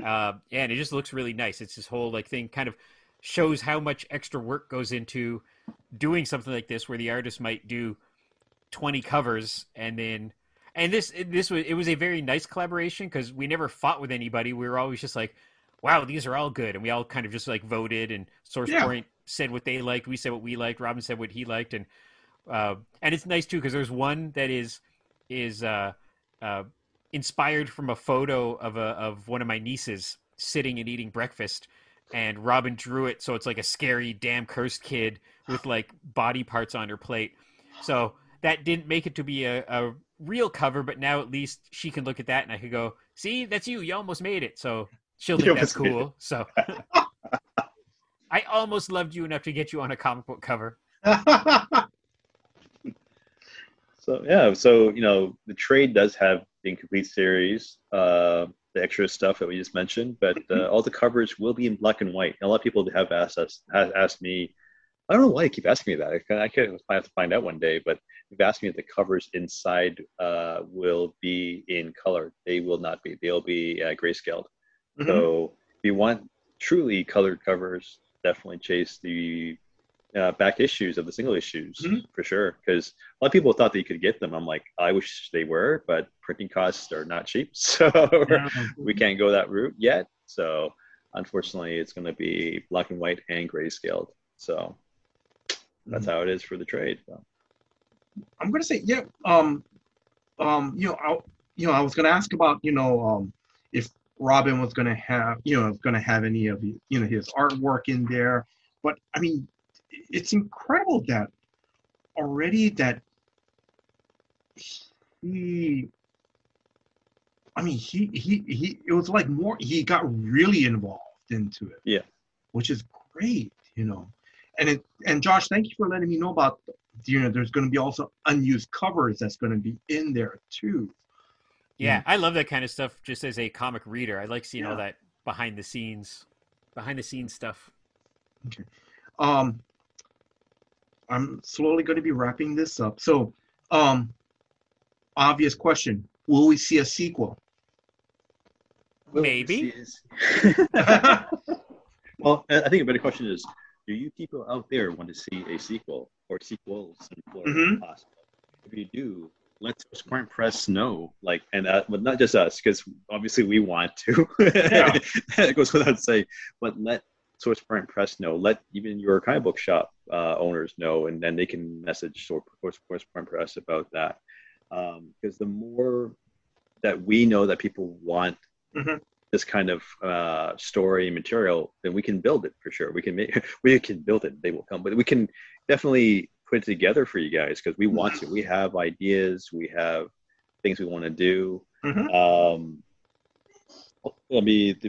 To be straight up, we are working on ideas, fleshing out an idea. I guess we're going to call it, for a possible sequel, but we can't say it's going to happen for sure. That's an impossibility for me to say that, because we have to definitely talk to the powers that be at Source Point Press. Yeah. Make sure that it works out for them as well as ourselves, and then to see if there's a demand for it. So that one thing that we have no control over is if people want it. Yeah. Yeah. we can't make you want it. We would love to, but you have to definitely let us know by talking and emailing Source Point Press on social media, or emailing them directly, just letting them know that you would like to see more. Yeah. That helps any title, not just ours, but any title, any indie title out there, because especially now with the conventions just starting to roll back out, there's no legit way of us knowing how people if people want more or not, or they're just satisfied with this and that's it. So it's one of those things where, as a reader, fan, or a shop owner, you have the ability to change the fate of an entire title and everybody who's involved in that title, the entire creative team, by saying that you want to see more. You want to have it on your shelf in your store. You want to have it you have another one in your collection. You have the ability to do that. Same way that Josh and I get books in the library. They won't order books that they don't know about. They don't know people want it until they're told that people want it. So it's the same thing for us. Same kind of system where you let the publisher know that you want more of X, Y, and Z titles, and it builds steam. It really does. It sounds like your voice will be in the wind. It won't be, because it helps.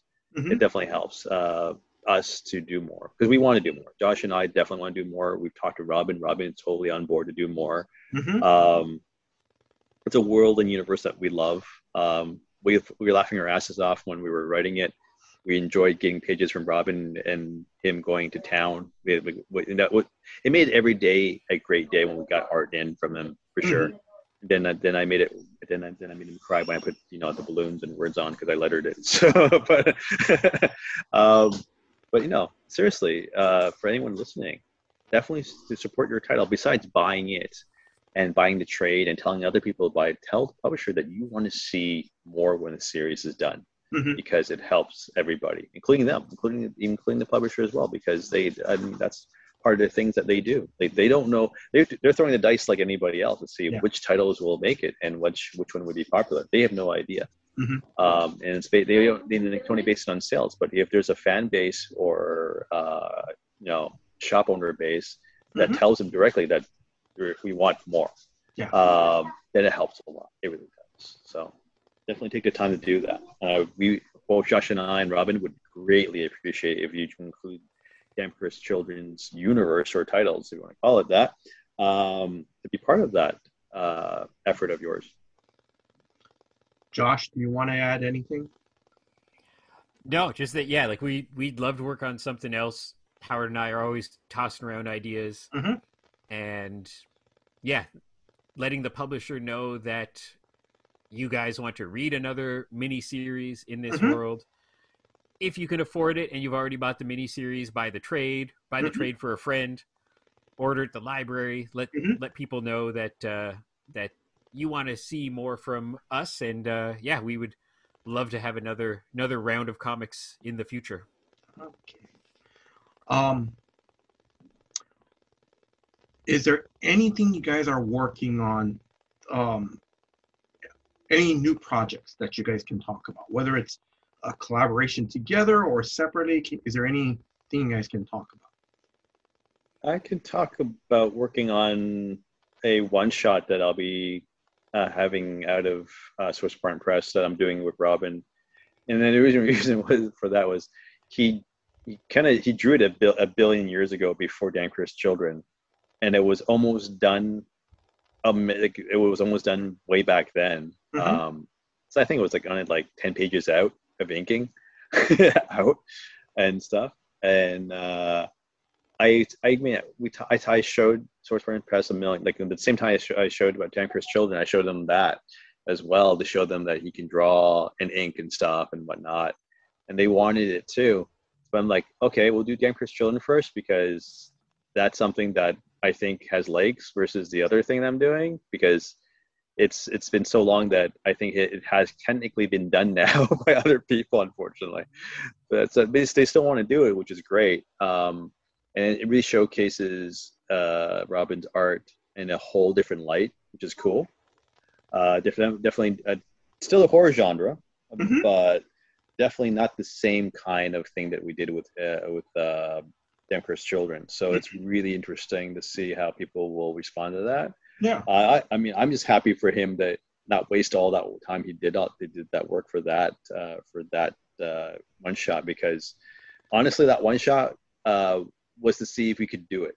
He couldn't Mhm. actually do a comic book before he jumped on to Demker's Children way Yeah. back in the day, and he did it. And I was like, okay, you are definitely dedicated enough to do a 5 issue because the 5 issue miniseries is really tough and demanding on anybody. Mhm. So if you can't do it one issue easily or one shot easily, 5 issues is going to kill you. Like legitly, you're not going to live after that, Mhm. be it mentally or physically or both. So I'm glad that he got that out. So that's something that we're working on that hopefully will be coming out maybe near the end of 2000, at the end of the year or the beginning of next year. We'll see. Okay. I'm not pushing him to kill himself to do it because it's technically almost done. And he wanted to tweak the pages because they're very old. They're like Mhm. super Yeah. super old. His art obviously changed, and I was like, they look great to me. You don't need to change anything because that means you're redrawing it again. I don't need to redraw it. Just we'll let people know. We'll have a disclaimer every time we do a podcast or whatever, and saying this is drawn from this decade. Um, so you can see our Robin's art evolve from this decade to Mhm. Danker's Children. In fact, buy both. You can compare yourself his artwork. Rather than that, for comic book wise, I not much I can talk about. There are Yeah. things that I am in discussions with about other things outside of comic books. I'm working with National Geographic on. Uh, I'm trying to skirt the NDAs here. Content development uh, for mixed media. I think that's the best way I can describe what I'm doing. It's weird and bizarre and awesome at the same time what I'm doing. It's a lot of work involved, a lot of research. So Uh-huh. because it's National Geographic, so it's a lot of real science involved, but also a lot of narratives that are being developed. So I'm not the only person involved. Obviously, it's a team of us. So it's really cool, and especially me for being able to talk to Nat Geo explorers who are like scientists and doctors Mhm. or media people. It's really weird because it's like I'm just a stupid comic book writer. What am I doing here? You guys are like people who do TED talks and stuff, but here we are Mhm. during having this meeting and me making stuff up for you. So it's a really interesting project that hopefully I can talk about more in depth when we're done. But it's definitely gonna be a while. It's one of those long term projects for sure. That's gonna take a lot of effort to get out there. So that's pretty cool. And rather than that, not much I can talk about. Some work I did in the past for Bungie, which I definitely can't talk about, but it was like development stuff. For what I can't tell you, but that was a fun thing to do. Especially for a team of people who, it means Bungie, so they know what they're doing. So every time I open my mouth or send them something, it's always that question. You question yourself as to, is this good enough for Bungie? Because to me, it's okay. But after you send it, you start, second guessing yourself. But then when you have those meetings with those guys and, you find out they're just as geeky as you are, it makes everything so great. So that was a great experience. And hopefully I can talk about the things that I am possibly doing in comic books with licensed properties in the near future. But right now it's way too early to discuss. Oh, I am helping edit the Book of Myr for Afua Richardson, who recently had I wouldn't say recent, but fairly recently had a Kickstarter, which is coming out of through Image Comics. Okay. Which is her first creator-owned opus, I would say. Definitely an opus, because it's a book story about herself and her life, told in a fantastical way. So her world building and character development is insane. Like, I can't tell anybody because I read it, but it's absolutely madness. And her faith in my editing is totally one-sided, because I don't think I should be editing it, but here I am editing it. And it's crazy because every time I suggest a change, it's sort of like, this is her life story. What the hell do I know? What the hell would I know about her life story? But I'm doing what I can to make it flow as good as it can. To really spotlight these areas that she may not think that's important and amazing, which, as a reader, like, I'm obviously reading it for the first time myself, are very interested in these parts, and you should expand on these parts and, show more of that versus some other thing that you think is what people want, so I'm helping that way with that. So that's one of those projects where I'm so happy working on it, and especially working with a friend that I've been wanting to work with for years, like decades, actually. I don't say years, decades. That I wanted to work with on something. So this is, it turned out to be, her first personal, jaunt and create her own create her own series. So I'm very excited about that. So I keep forgetting to talk about that too, which is terrible. So definitely putting it out there for people to hear. So if you haven't already supported that book, find it. I don't know if it's when it's going to be solicited, but if it is, definitely order it. It's worth every dime. It's an amazing book. She's putting her heart and soul into that, so definitely check it out.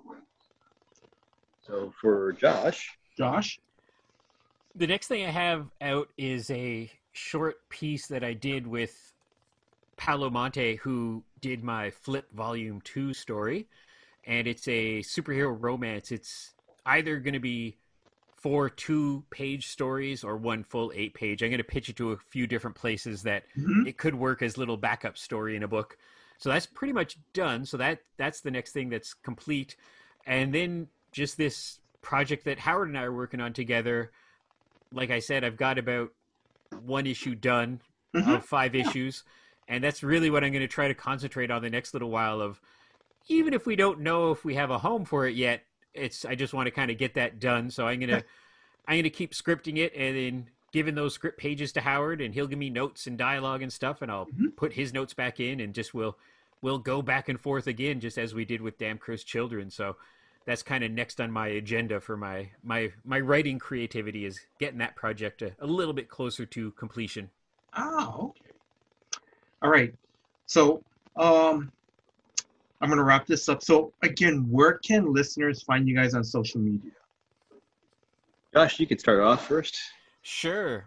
I'm not superb on social media, but I am under the tag Bat Turtle on Facebook and BatTurtle_Mayfair on Instagram. And then more of my time is spent doing Mayfair Theater social media, and that is at Mayfair Theater on Instagram and Twitter. And then I also co-host the Mayfair Theater podcast, which you can find on all the normal podcast places where we Mm-hmm. talk about the Mayfair Theater and just kind of movie stuff. So even if you're not from Ottawa, you can still tune in and hear about the adventures of running an independent cinema and us talking about geeky stuff for half an hour or so every week.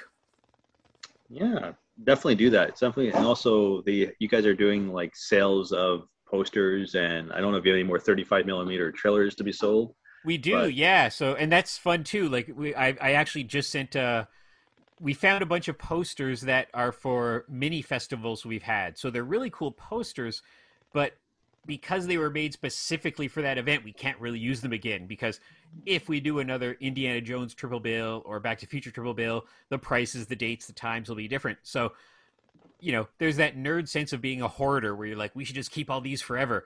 But both to kind of make a couple bucks and because it's more fun for our patrons to have this out, it's kind of fun that our patrons might be able to point at their wall and say, this is a poster from the Mayfair, or point at their bookshelf and go, this is a 35 millimeter trailer from the Mayfair.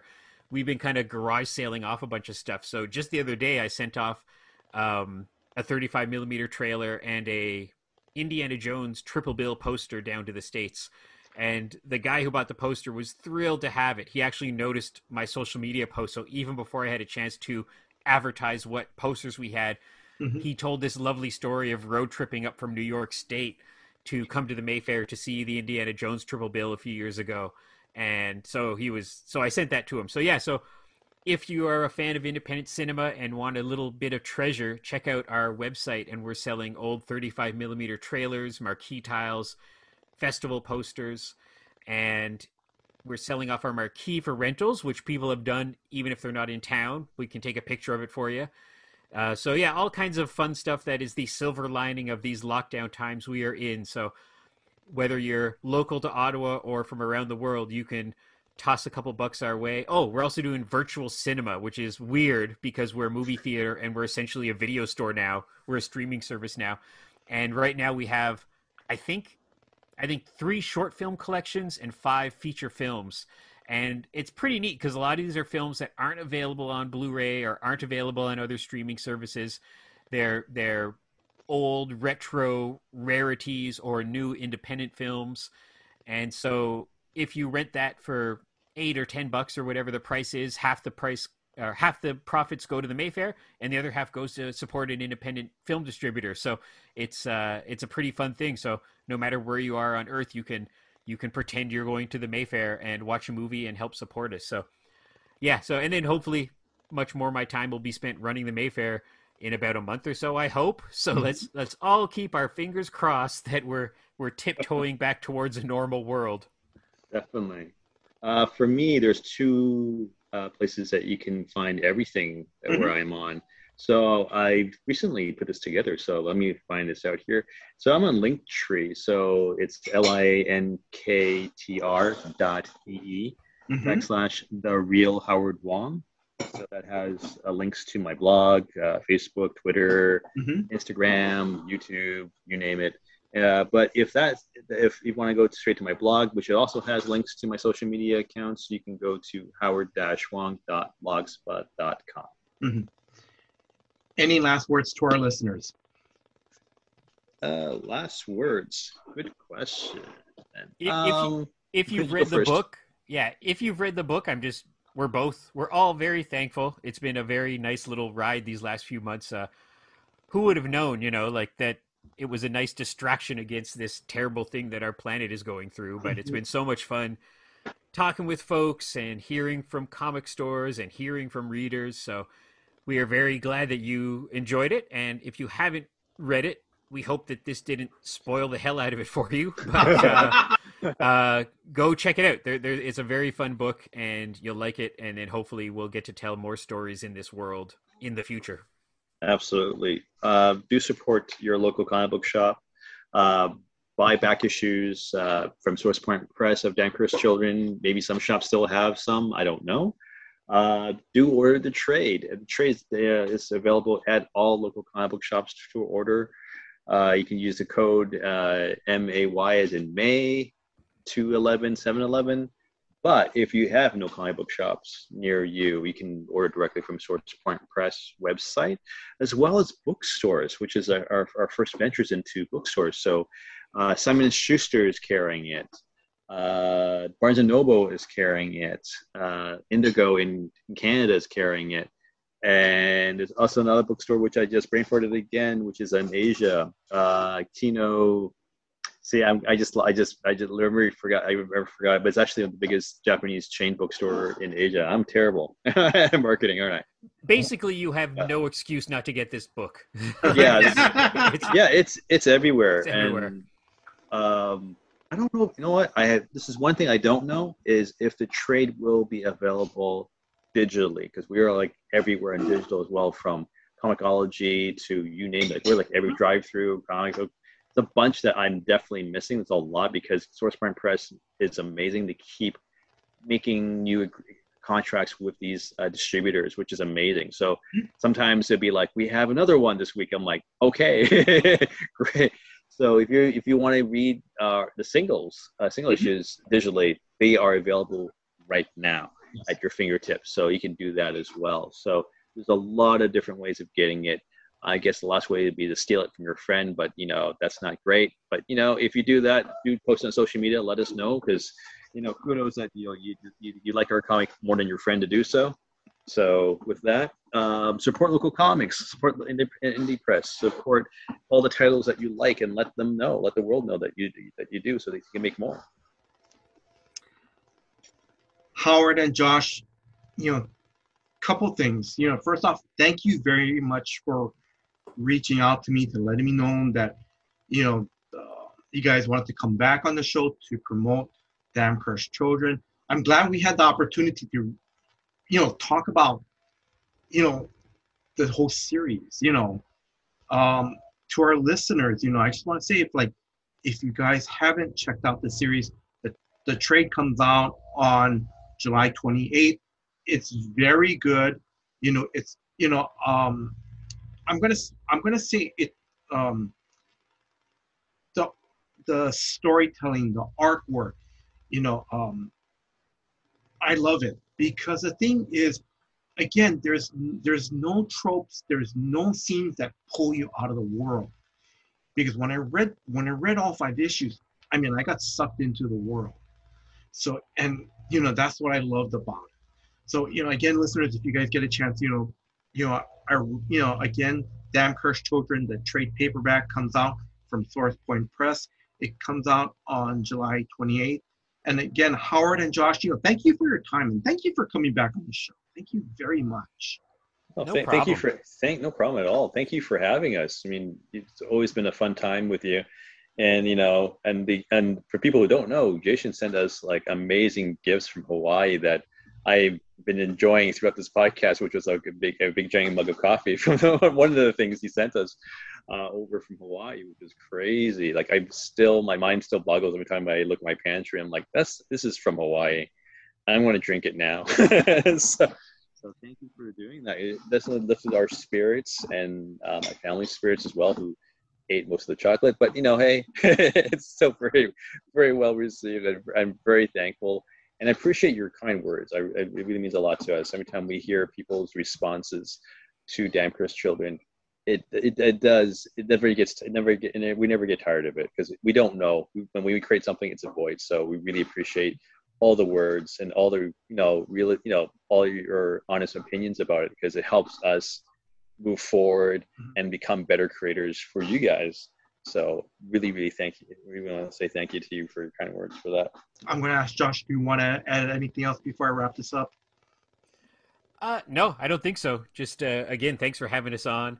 And thank you for those macadamia nuts. They were the best things I've ever had. I couldn't believe if I would have had a bag of those, like the size of, a giant bag of chips, I would just eat them all in one go. So, well, like I said, it was just to say thank you guys for coming on to the show the first time. So thank you very much. No problem.